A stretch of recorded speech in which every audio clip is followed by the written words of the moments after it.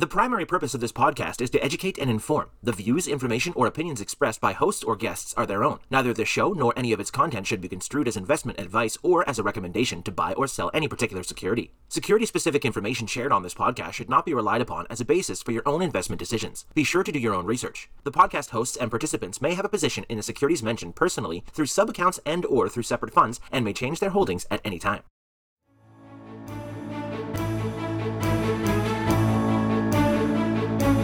Welcome to This Week in Intelligent Investing, where we examine timely and timeless investing topics to help you become a better investor. Enjoy authentic, unscripted discussion featuring Phil Ordway, Elliot Turner, and other thought-leading investors, brought to you by MOI Global.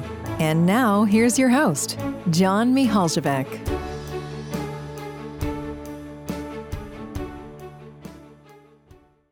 Welcome to a new episode of This Week in Intelligent Investing. Great to have you with us and great to have my co-hosts here, Phil Ordway and Elliot Turner.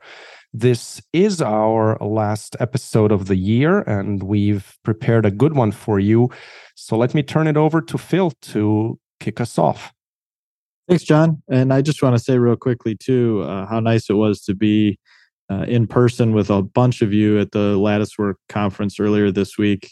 We're recording this on December 15th, so a couple days ago now. But also really appreciate several of you had, kind comments and compliments and suggestions about the podcast. So really, really appreciate that. It was heard and appreciated. So just wanted to say thank you for that. And so I thought with this being our last podcast of the year, I thought we'd do kind of a year in review episode, not because that's never been done before and it's such a novel, brilliant idea, but just because I think we'll look back at 2022 as being kind of a landmark year in ways that are hard to appreciate in real time because they've all happened so quickly. We've had a lot of history jammed into this year, and I think it's going to take time to digest it. And also because, it's funny, we were just talking about this before we started recording. While Howard Marks was giving his presentation on Tuesday morning, I think it was during or shortly thereafter that day that his memo, his latest memo came out about the sea change,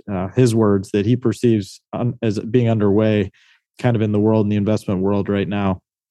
And I agree. I think there's just all sorts of trends that are coming to a head and things that are changing. The land is shifting right underneath our feet. And so I think it's worth just pausing to reflect about all the things that have happened and all the crazy stuff that's happened. And then I have a few takeaways or lessons learned at the end of it. So I'll run down my little list here, hopefully only take a few minutes. I know Elliot has a few that he wants to chime in with, and then I'll go back and we can talk about some of the lessons learned as well. So I think, it's hard to believe, but as we sit here on the 15th of December, that earlier this year, not even a full year ago, there was no such thing as the war in Ukraine. There hadn't been an interest rate hike yet. Inflation was not yet at the tip of everyone's tongue. China was much less of a topic of conversation. U.S. midterm elections were still seemingly far off in the distance, and now they're all, well entrenched in our popular mentality. And, lurking in the background of all that too was COVID. I mean, it's hard to imagine how different the COVID environment was just as recently as earlier this year.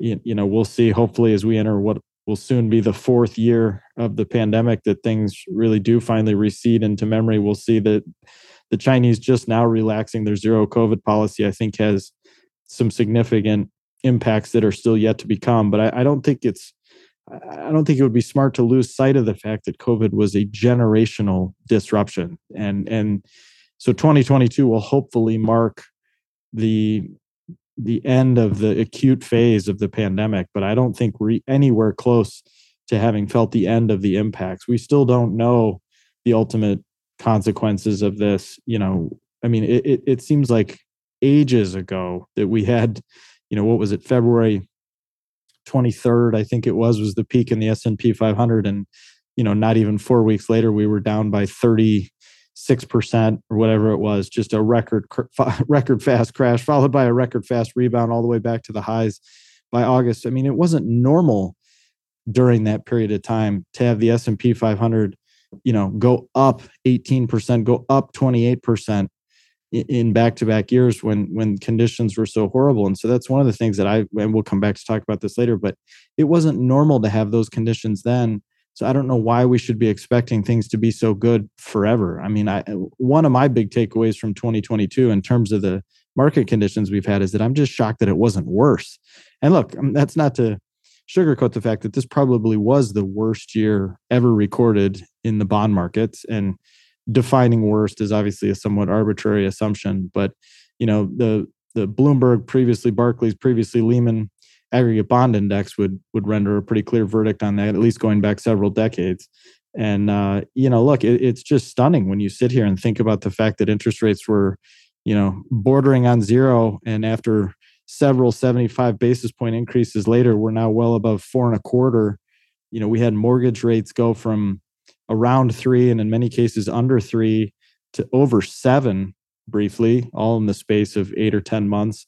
I'm surprised we didn't have an even more significant housing market price correction, an even more significant bond market sell-off, and an even a far more significant equity market correction. Because I think one of the other things that I'll look back on this period of time in 2022 potentially being that sea change moment was that this may be the defining year in which we finally started to burn off some of the absolutely insane speculation and speculative excess that is built up in the markets. There was actually, everyone knows that I have such a love-hate relationship with Twitter, but one of the things I love about it are the people that have a legitimate voice that occasionally use that platform to share their opinions. And a couple of days ago, Jim Chanos gave an interview on a Twitter Spaces event where he was talking about his experience in the market. He's been doing this for over 40 years. And he said he's told all of his, and he wrote this in his letter earlier this year, but he said 2021 was the most speculative year in markets in his 40 plus year career, just a witch's brew of insanity. And, we've talked a lot on here about, I had a whole episode, I think it was in 2021, might've been 2020. I'll have to go back and look, about the golden age of fraud, which again is his term. And is it time to revisit that? Because we've had Theranos, Wirecard, now FTX, Nikola, Luckin Coffee. I mean, these, and to say nothing of the broader, crypto, NFT, meme stock, all that nonsense, right? GameStop, AMC. It's hard to really wrap your head around everything that's happened and how speculative it really was. And he's got his list of causes. I've got my list of causes. We can all agree that it's some combination of, crowd psychology bordering on total delusion, lots of cheap or free money floating around out there, crazy knock-on effects of the pandemic and people being bottled up at home, a shift in the popular psychology and the previous taboos associated with gambling and speculation falling away to a certain extent. But that's what it takes. I mean, even just outside of the frauds that we've seen, I mean, we'll look back at things like Peloton, which I've harped on a million times, the SaaS stocks trading at 20, 30, 40 times sales, Carvana, WeWork, Bed Bath & Beyond, all the SPAC booms the SPAC boom that we saw, there were, the dozens or hundreds of SPACs being raised, many of which are now in liquidation, and many of which were the completed deals trading at disastrous levels. The cannabis stocks, all the gaming stocks, the buy now, pay later stocks, the electric vehicle stocks. I mean, this was not a normal period by any stretch of the imagination. And I think we'll look back at things like, the crypto bowl, right? The Super Bowl commercials of February 2022, the infamous Matt Damon commercials, Larry David's shilling for FTX, the FTX logo all over the Major League Baseball umpires, the political contributions, the renaming of the Miami Heat arena, Peter Thiel's comments about Warren Buffett, all this kind of stuff, I think will be etched into the history books in a major, major way. And we will be talking about this years and years from now. In a more practical sense, I am fascinated by what is going to happen yet to the U.S. housing market. Again, it's obviously tied very closely to interest rates. And I think it's worth noting, again, that this is probably the steepest ever jump in a short period of time, call it 1 year, in financing costs for a home. And it is effectively shut down and frozen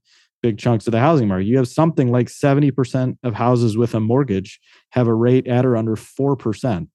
Now, the prevailing rate today is probably closer to 6.5. It briefly crossed 7, but that doesn't change the fact that you still have a very old and aging housing stock, a somewhat undersupplied housing stock, particularly in some markets, and in a lot of ways, demographics that are favorable, people that want and need houses.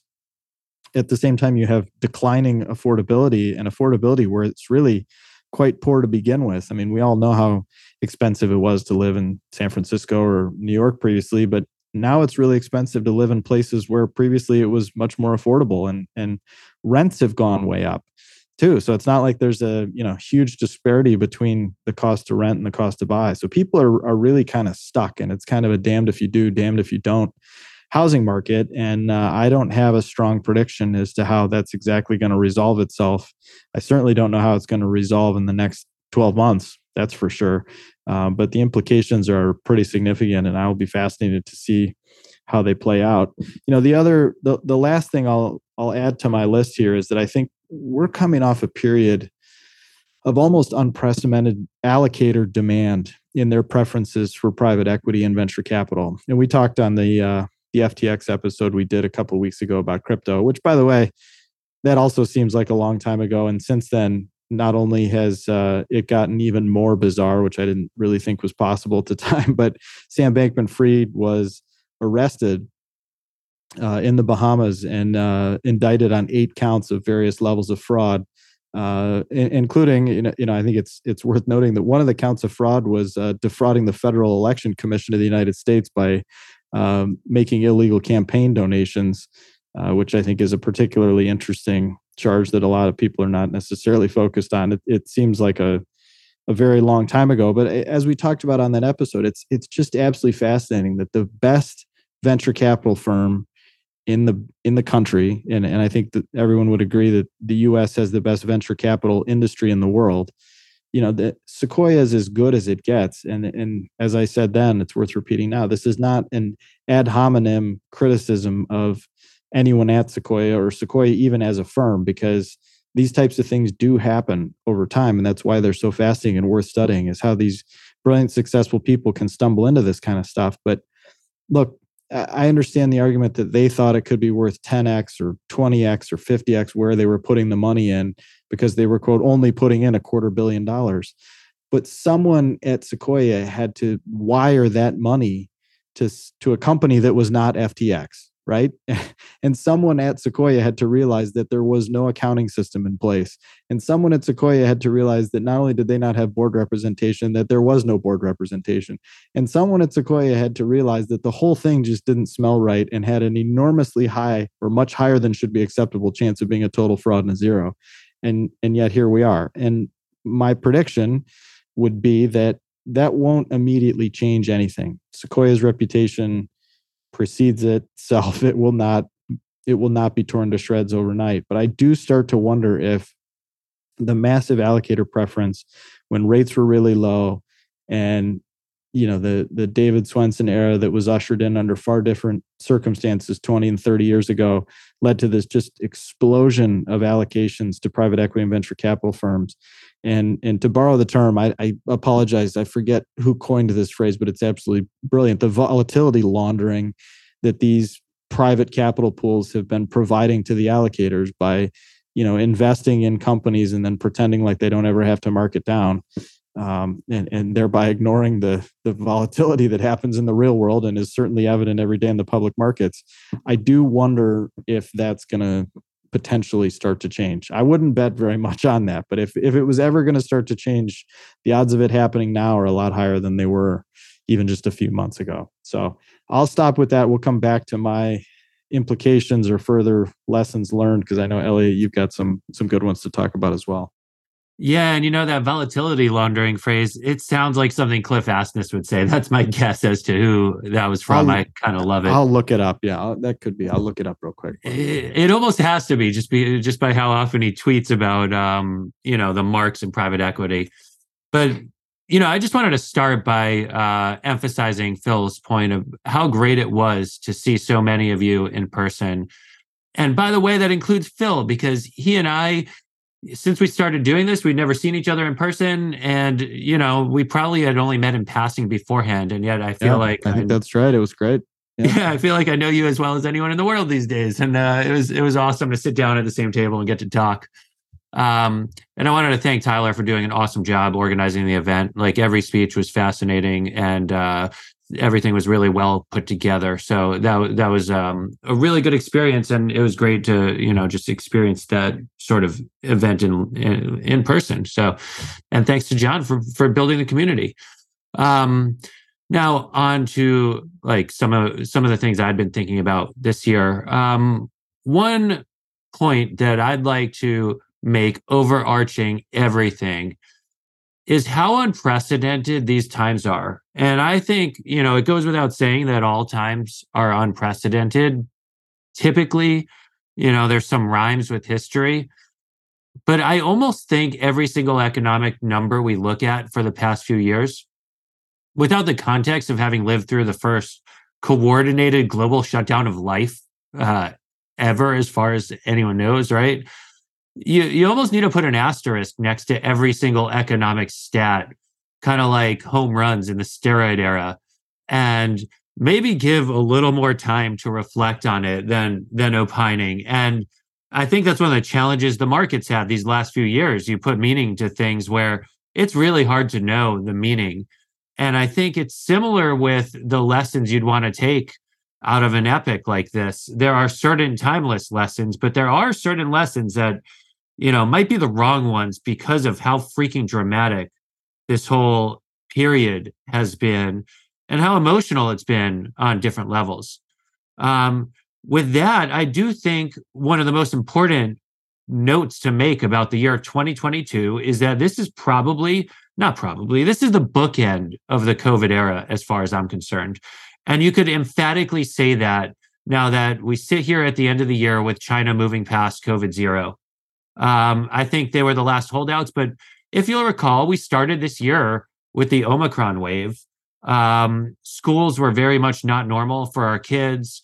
We were not necessarily with our families for the holidays last year, and we were still avoiding dining indoors in certain quarters. I know it's not the same universal truths for everyone, but there was still a decent part of the Western world that was under lockdown at this time last year, and at a slightly more forward time last year.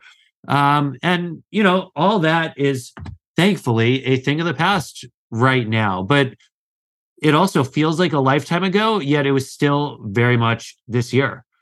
I kind of had forgotten that the Winter Olympics even happened this year. I was just like looking through some of the things I thought about this year. I thought of that one too. It's crazy, right? Yeah. By the way, like, I was reflecting on it. It was in a town that didn't even have snow, which is kind of crazy. But no, it was all fake. Yeah. The Winter Olympics were this year. Elon Musk bought Twitter this year. Like, who would have thought that at the beginning of the year? And I know we already think about Elon as Twitter's owner, but like, that was a pretty dramatic development in the early parts of last year.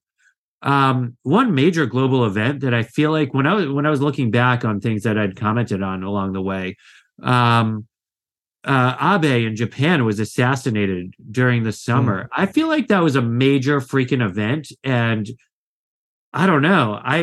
I'd like forgotten about it until I even looked through anything, and I know part of that's because we're sitting an ocean away, but that really does feel like a pretty dramatic and major event. But so those are some global things, but I want to talk about markets. We came into the year with Cathie Wood promising a 40% 5-year CAGR.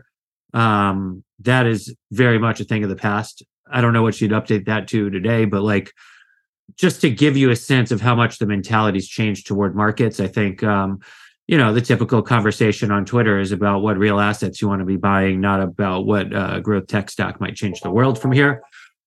I apologize for that. I can't mute that phone, but the rest of the things I can. The COVID winners, right? I know I talked about COVID. The COVID winners, I think you can emphatically say, were the biggest losers of the COVID period in the stock market. And I've been reflecting on this quite a bit And I think No Sunk Costs on Twitter had perhaps the earliest lens into this, very early during the mania.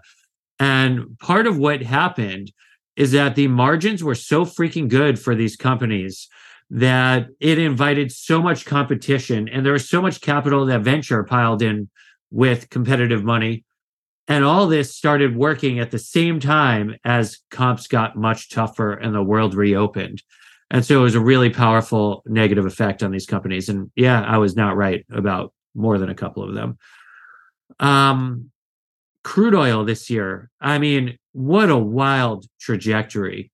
At one point, it was up over 60% on the year, past 110 for the first time in over a decade. I'm talking about WTI just because, again, my dummy American view. But now it's flirting with being down on the year. It was down as much as double digits, maybe as recently as last week.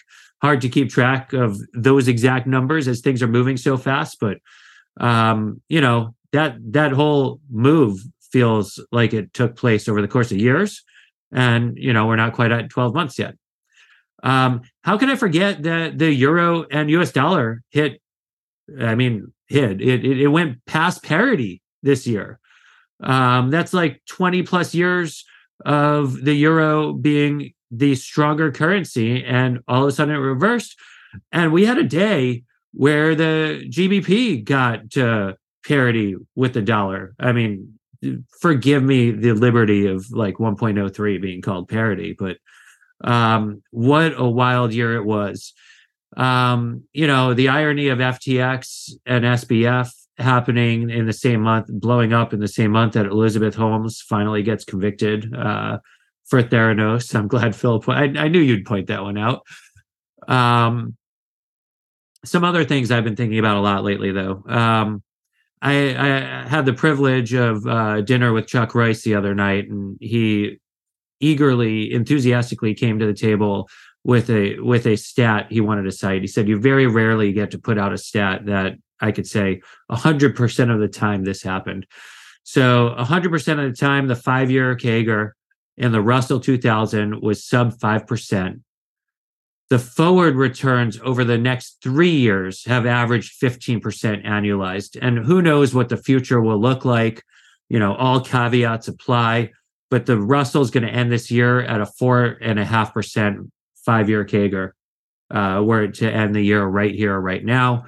And so I think that's something interesting to think about, especially when you overlay the fact that the S&P 600, I know I used the Russell 2000 in the past, but you could now look at the S&P 600 and point out that and it doesn't have the composition problems of the Russell 2000. The 600 has an emphasis on profitability in contrast to the 2000, which anyway, the PE ratio would strip out unprofitable companies. But the S&P 600 PE ratio has hit financial crisis lows.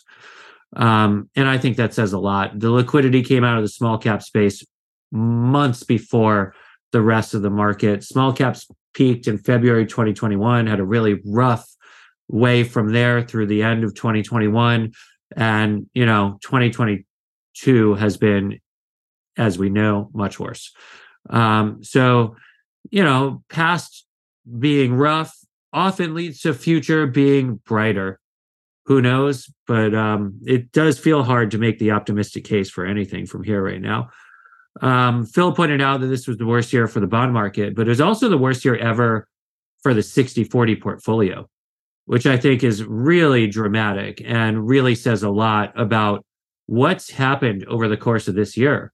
For the prior decade, anytime that bonds had a bad month or quarter, stocks tended to have a very good month or quarter, right? Risk on, risk off was the theme there.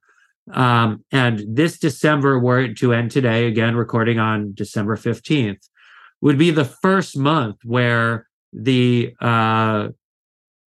strength in bonds came alongside weakness in equities. It would be the first month where the end of the month would see a rebalancing from bonds into equities. That had been kind of a smoothing effect for both the 60-40 portfolio, but also equity markets from 2012 through 2020.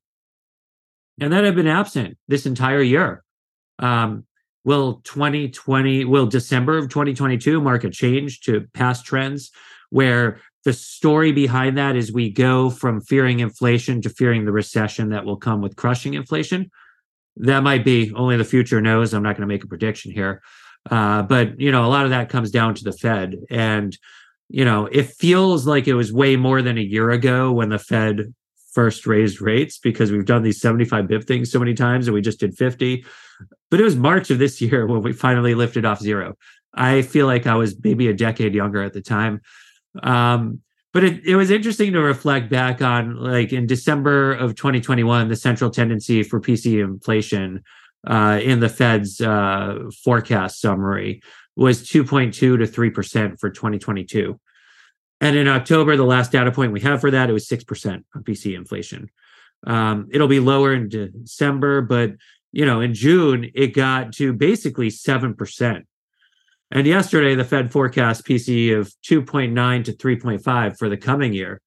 So, if you're a betting man, basically the best bet is that it won't come in between 2.9 and 3.5. And as Howard Marks said at Latticework this week, the Fed can't predict what the Fed's going to do. So, why should we?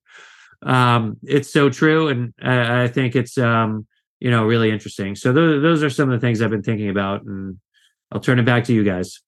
Yeah, so to circle back, you were 100% correct as usual on that one. I should have known off the top of my head. It was Cliff Asness at AQR that coined the phrase volatility laundering. I think it was earlier this year. It looks like maybe June of this year was the first time that was said or written by him. And it's such a good turn of phrase. I'm surprised he didn't do it even earlier. But it is. And Howard Marks twice cited in his talk about how PE was the kind of poster child of the move out on the risk curve in the professional investing world. And I thought that was interesting too. Volatility laundering. I mean, you know what we should have had on our freaking list? The B-REIT halting redemptions, right? Where you have this private REIT that's, and I'm doing air quotes, but you can't see it, up in the mid-single digits year over year, when every REIT's down 20 to 30% on the year. The beauty of volatility laundering right there. Yeah, for sure. So I'll echo what you said at the end too, which is that, one of the things, this is obviously it's almost a sappy exercise to sit here and say, oh, what did we learn this year? Let's look back and remember the year that was or whatever. And I get it. That said, I think it is worth spending some time at the end of the year, or even maybe a little bit more frequently than that, just reflecting about what's happened and what's gone right, what's gone wrong, what you can learn. And the problem with this type of this look back and retrospective thing is it just triggers the itch, the need for people to forecast. And you get all these idiots out chiming on, TV or Twitter or whatever about what's going to happen next year. And the problem, of course, is that none of them put up their track record about what they said last year, right? I mean, at this time last year, certainly me included, but there was very little talk about, wow, we're going to have 85 Fed hikes next year and mortgage rates are going to more than double and all this kind of stuff. So, I mean, my number one lesson and implication from looking back at all the crazy nonsense that's happened in the last year or two or three is that forecasting is really hard. And the only way to combat that at least in the business and financial sense of it, is to have humility, to have the courage to use a range or a probability instead of a discrete point estimate, and to insist on using some room for error to have that margin of safety, because I'm wrong, you're going to be wrong. And if you just have this total cocksure attitude that, you're right and the world is always wrong, and the S&P 500 is going to be at this level out to 4 decimal places by June or next January or whatever you come up with. It's just a recipe for disaster, and it's going to make it. It seems like this is the type of world where that is finally going to be punished.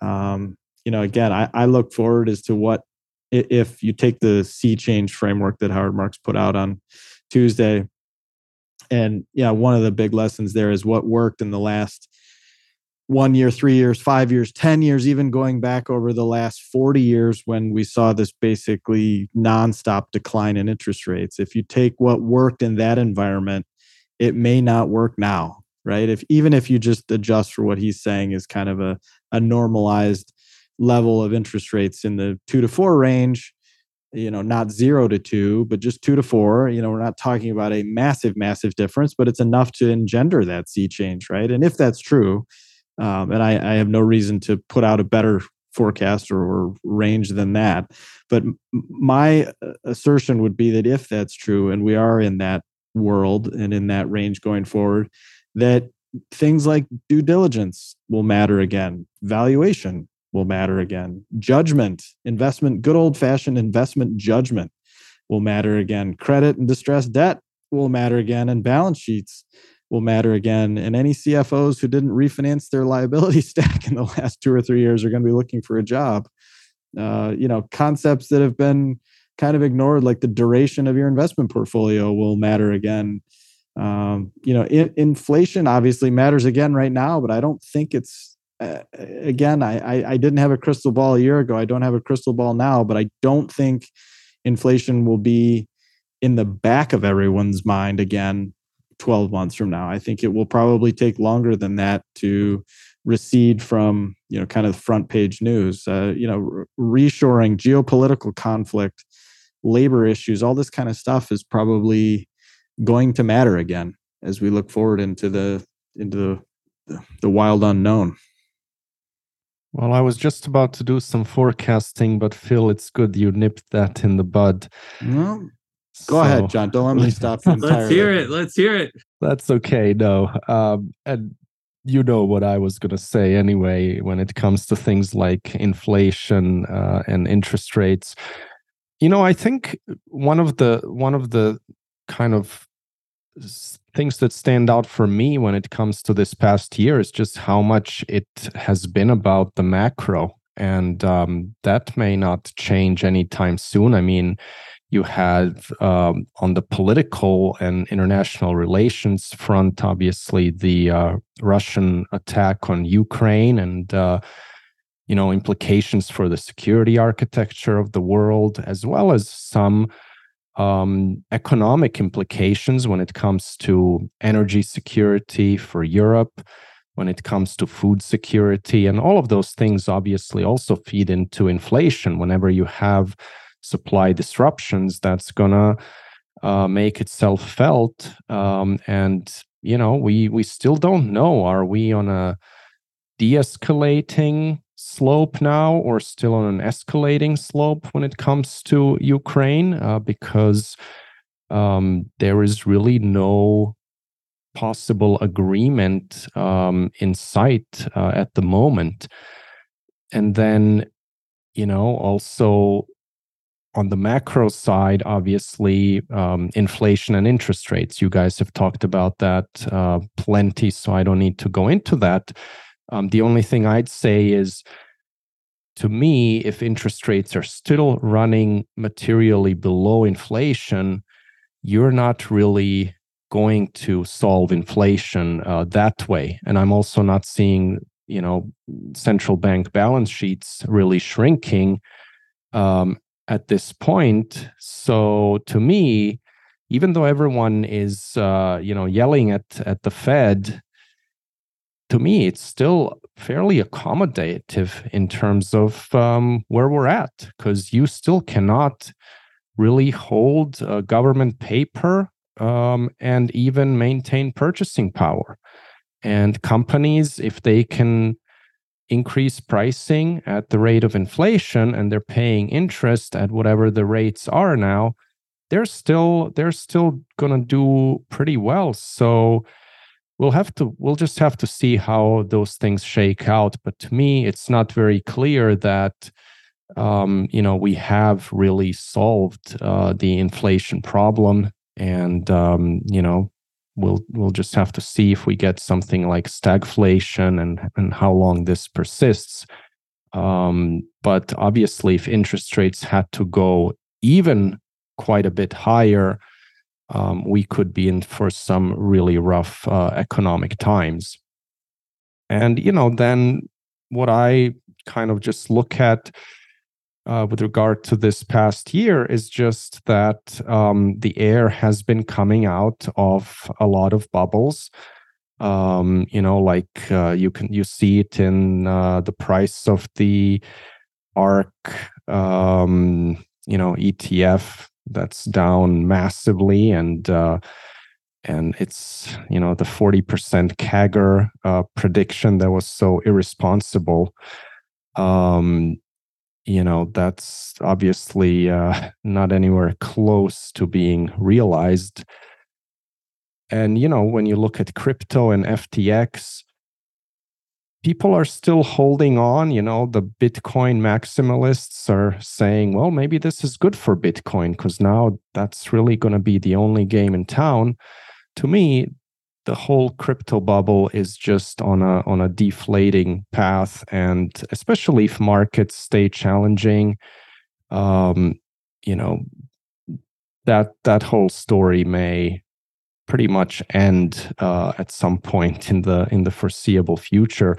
And I think most importantly for us as value-oriented investors is that investing the old-fashioned way is no longer viewed as idiotic and behind the times. I think, looking at companies and what kind of owner earnings they have, what kind of free cash flow they throw off, that's back in vogue. And I think it just kind of goes to that saying, there's nothing new under the sun. So, money-losing companies can fly high for a while when financing is readily available and everyone's believing the story.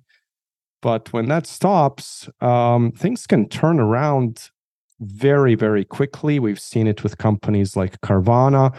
I've been looking at some companies that are down massively, where I've basically been hoping that I can find true bargains. One example that I've looked at just recently, and I think it's hitting new all-time lows today, is Farfetch, which seems to be a really good business, but there is still no cash flow. I think it might even still be negative.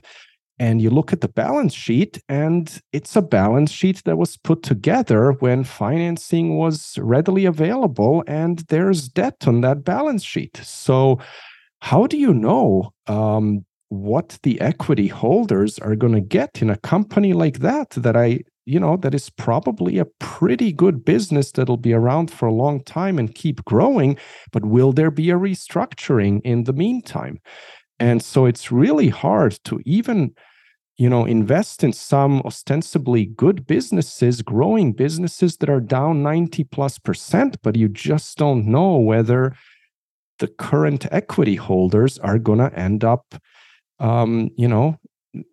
getting the value from what those businesses will do over the next decade. So, John, I've never looked at Farfetch, but I just pulled it up here, and you probably know this, but I literally don't know anything about it.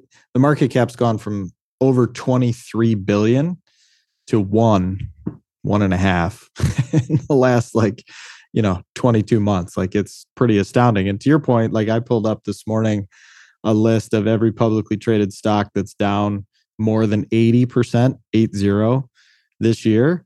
And it's multiple pages long. There are dozens and dozens. I'm sure there's a couple hundred stocks just listed in the US that are down more than 80% this year. But to your point, and this is what I was going to circle back on anyway, this is a great segue. I don't know what to make out of almost all of them. I haven't found a single one of them yet where I'm oh yeah, okay, that's clearly baby thrown out with the bathwater kind of thing. Because to your point, they either never made money, or if they did, it was a very temporary thing, either a COVID winter or just sort of a favorable gust of wind. And now they're losing money again, or may lose money until the cows come home. And as in the case with this one, Farfetch, they've levered up the balance sheet to a certain degree now, right? I mean, half of the market cap is in debt right now. I mean, they've over $750 million of debt right now on a company that's unprofitable. So whereas 3 or 4 years ago, there was no debt on the balance sheet. So, I don't know what's going to happen next year. I never feel like I know what's going to happen next year, but it's always worth pointing out where things stand today. And there's lots of problems and flaws with looking at something like reported earnings or even reported cash flow. But the S&P 500 of all things is still trading at like 20 times trailing net income, which is not that cheap, in my opinion, relative to interest rates and the outlook going forward. And to your point, John, another relevant observation in this whole thing is that people are still holding on. They're still clinging to their prior beliefs, whether that's about certain stocks or stonks or crypto or whatever, right? Like at no point in the last year, even in the past couple of weeks, have I thought like, boy, this is capitulation. Like everything's washed out now. This is like everybody's panic and waving the white flag. Whereas, look, I've only lived through a few generational moments like that, but I distinctly remember thinking that in 2009 and even in 2010 and yet again in 2011 in certain assets that like this was pretty much maximum fear and pessimism, because anything that was negative to be said was being said, and anything bad that could happen was being priced in, and that sure, those bad things could happen and the price could always go lower, but that was pretty much where we were at. And in this case, like, no, I think most of what's good is being priced in right now, and most of what's rosy is being priced in. So that's what makes this so weird is, just like you've never had a situation like we currently have in the housing market where affordability is stretched and demand is pretty good and supply is really restrained or low. It's just a really weird setup. So we may avoid a recession next year. I mean, that seems plausible to me. I don't know what kind of odds I'd give you. I'd probably sell it at 20 and buy it at 40% chances or something like that. So I think it's, pretty likely that we have one, but I don't think it's a foregone conclusion that we have a recession by any stretch of the imagination. But my issue becomes that, like, even if we do avoid some bad economic outcomes, like, I don't see anything that's like, as an asset class, like screaming cheap right now. So in terms of going back to Elliot's comments about forward returns, like, yeah, great, that's happened before. Maybe it'll happen again, but I don't know. The odds don't seem totally clear cut to me. Well, I mean, I think part of it is the cheapness is in small caps, right? So you look at the S&P 600, you can't argue with that, how cheap it is. I think you'd have to make the case that it's actually over-earning to say there's some more pernicious problem on the level of cheapness. And I've been sifting through the down 80%. Owning one has not been fun, and a couple that flirt with it. It's not been fun, but I think there is definitely some baby out with bathwater. I think part of the problem when I reflect on this year is there were some companies who had earned the right to invest without delivering profit consistently, but there were a flood of pretenders in 2021. And the fact of the matter is every company is guilty until proven innocent. And some of these companies who had earned the right, they got a little over their skis in taking the benefits of COVID and investing aggressively, assuming that it'll last forever. And now having to be like, whoa, okay, how do I get back to the model I was running before COVID where I was actually legitimately able to do this? And I think that's challenging. And I think some companies have been very reluctant to make tough choices. But I do think one of the more interesting things with Twitter, some people have very different perspectives on this. But, a couple of weeks ago, there were those saying, hey, Elon Musk is firing too many people and too many people are leaving. It's going to stop running tomorrow. And sure enough, it's still running. I think that's going to be an example that a lot of executives get pushed on them by their investors around Silicon Valley about how much leaner a company can run without sacrificing its ability to deliver their services to customers. So I think they're, in terms of the title of Howard Marks' memo, Sea Change, I think that's one of the sea change effects that we're going to see play out over the next couple of years. And I do think, if you look at the capacity to generate profits at some of these companies, it's very different than the actuality they've been aiming for. And I certainly think there's some companies who are not going to adjust accordingly. But hey, over half the NASDAQ is down by over half as we sit here right now. And you could say some of it was a little crazy, but on average, unearning stocks actually have their lowest price to sales ratios in, I think it was something like 40 years. So unearning stocks at a certain point, there's an incentive to actually start making money. And I definitely think that incentive is coming into play right now. So when you say unearning, you mean companies that are not profitable, like negative? Yeah. I mean, I think that's exactly it, though, right?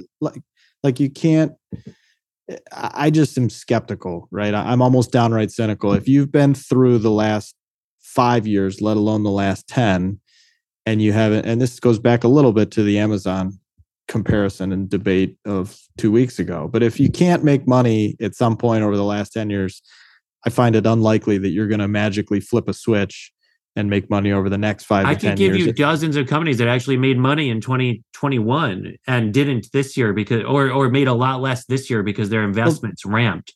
Well, that's why I said it has to be over a consistent basis, right? But not to kick somebody, but when they're down. But Carvana never made money. It never had a prayer of making money on any sort of sustained basis. And it's all of these companies that just say, don't look at that, look over here. And they have adjusted metrics for everything. And it's all about unit economics that don't matter because the scale's unrealistic unless they hit some, pie in the sky TAM percentage or whatever. And I just find that's what I mean. Like, unless interest rates revert back to zero and the psychology swings back in their favor such that people are just clamoring for that sort of thing, that's not going to work, right? So I don't really find it all that enticing to say, okay, great, a bunch of these NASDAQ companies are down by 50% because they should have never gone up 2x in the first place. It was all sure, but I'll make the case based on price to sales, right? A lot of people are shitting on that as a metric. And I think part of that is because it was used to justify insanity at a certain point. But the irony is today it's actually a very valuable signal, because what price to sales tells you is what the expected and implied margin of this thing is in out years. And as things stand today, the biggest hurdle is, do you trust management to make the choice to get at the margin that's necessary to justify that value? And with a lot of these companies, if you have the right management in place, you could actually get to much higher price to sales because their actual margin they could deliver on is meaningfully above what the market is saying they will deliver on. But tough choices don't get made when times are good. They get forced on you when times are bad. And that's where a lot of these companies are right now. Well, that I totally agree with. And I guess the only partial response I would have, since I agree with it, is that I think it's going to prove really hard for a lot of these management teams, and it would prove hard for me if I were one of these management teams. So this isn't a veiled criticism by any stretch, but when you've come up on 2, 3, 5, 10 years of free money and unlimited flowing venture capital and bass-ackwards quote unquote valuations based on price to sales or whatever, and you've been flying around on private jets and spending money like a drunken sailor, and it doesn't matter how unprofitable you are or how much cash you burn, and now all of a sudden you have to flip the switch and prove that you can make it work, that's really, really hard. And that's separate and distinct from what you said, which is like, yes, of course, Twitter was probably bloated and had too many people kind of lounging around on the corporate dime, and that's true of Facebook and everywhere else too, I'm sure. But I mean, that's true of, most financial institutions and most big consumer goods companies. Like, it's true of just big organizations in general. If you have 5 years of success or 10 years of success, you tend to get bigger and bloated and more bureaucratic. So I don't find that to be any sort of like massive realization that Elon Musk had, where it's like, oh wow, we can lay off a bunch of people at Twitter and the world's not going to end. Like, yeah, no kidding. Like that seems pretty obvious to me. But I do think it's going to prove really, really hard for these management teams that were drunk on big valuations and easy money to now like flip the switch. Like, maybe and look, the appealing part is that there might be a Jeff Bezos laying in the weeds somewhere here that can pull this off. That would be amazing, and that would be super impressive. But I think it's going to take almost that level of acumen to do it. I also think, you're probably going to see a lot of turnover at the top of some of these managements. Yeah, and sure. Yeah, I think one thing that's notable is since November, you've seen a market increase in the number of CEO transitions that have been announced. And so but doesn't it drive you a little nuts as a shareholder then to see that, okay, we hired this person as the CEO, this person delivered unprofitable, massive top line growth for 2 years or 10 years or whatever, and got loaded up on options, and we're going to fire that person, and that person's going to make 10, 15, 25, $75 million, like who knows, some ungodly amount of money. And then guess what? We're going to hire some new CEO and do the whole thing over again and either recut a giant stock option grant or a restricted share agreement or whatever. And the shareholders are just going to be diluted and diluted and diluted. Yeah, don't hate the player, hate the game, right? But play the game and pay attention to that. There's some valuable signal in looking for the kinds of companies who are in position to change things and operate in an entirely different way. And I do think, there's a lot of herding effect that takes place, and herding effect, in the bad things is bad, but herding effect in good things, like some companies need the cover of something like, Facebook announces a RIF finally, and a dozen others follow suit in Silicon Valley. You're the smaller, call it follower, if you will, for lack of a better word. You can't do certain things like that without threatening your own culture too much until you see the biggest, most prominent poster child do that. And you can't push the conversation further until you see Elon Musk and Twitter, what they've done. I've already seen people, citing that to various management teams, like, hey, why can't you run like this? So, I mean, it's more about observing what's there than what would be best in an ideal world, I think. Sure, but it doesn't have to be an ideal world, right? It's just a common sense world. Like, there was never any reason for, once Tesla had survived its several near-death experiences, for the board of directors at Tesla, which had already signed off on Solar City and every other unforgivable crime against humanity in terms of corporate governance, to then say, you know what Elon really needs right now is a massive dose of stock options to incentivize him to the tune of tens of billions of dollars of additional wealth. And what did he do? He rode the stock way up. He cashed out the whole way down here. We're now back to where it was. So there will be, at the end of this, no net wealth creation for any of the remaining shareholders. It was just a massive transfer of wealth from the shareholders to Elon Musk for what? It doesn't have to be that way, right? I mean, that's a game that I absolutely can and will continue to hate on, right? I mean, yeah, you're not wrong. I'm kind of like not really thinking. I'm thinking about a lot of different companies other than Tesla, much smaller companies too. Well, sure, me too. That's why I'm thinking of all of them, right? I mean, I was looking at a company the other day where, there was an activist involved, and this is a $7-8 billion market cap, and they needed a new CEO. They fired their old CEO. So they bring in a new CEO and just give him the sun, moon, and stars with free first class round trip airfare every week thrown in. It's like, guys, you're paying the guy $20 million. Do we really need to throw in absolutely everything under the sun here to quote unquote incentivize this person who I guarantee you is not going to be around in 3 or 4 years? Like, it's ridiculous. It doesn't need to be that way. You're not wrong. Meanwhile, guess what old-fashioned company's hitting an all-time high today? Fairfax Financial Holdings. Oh, interesting. Okay. Interesting. So I think that's quite apropos to what we just talked about, and what's transpired this year. Because I think a year or two ago, Fairfax was seen as a dinosaur, and here we are. If you had actually owned it, you would be quite happy as we sit here today. That has done well. I haven't kept tabs on that as closely as I should have. You're right. Wow.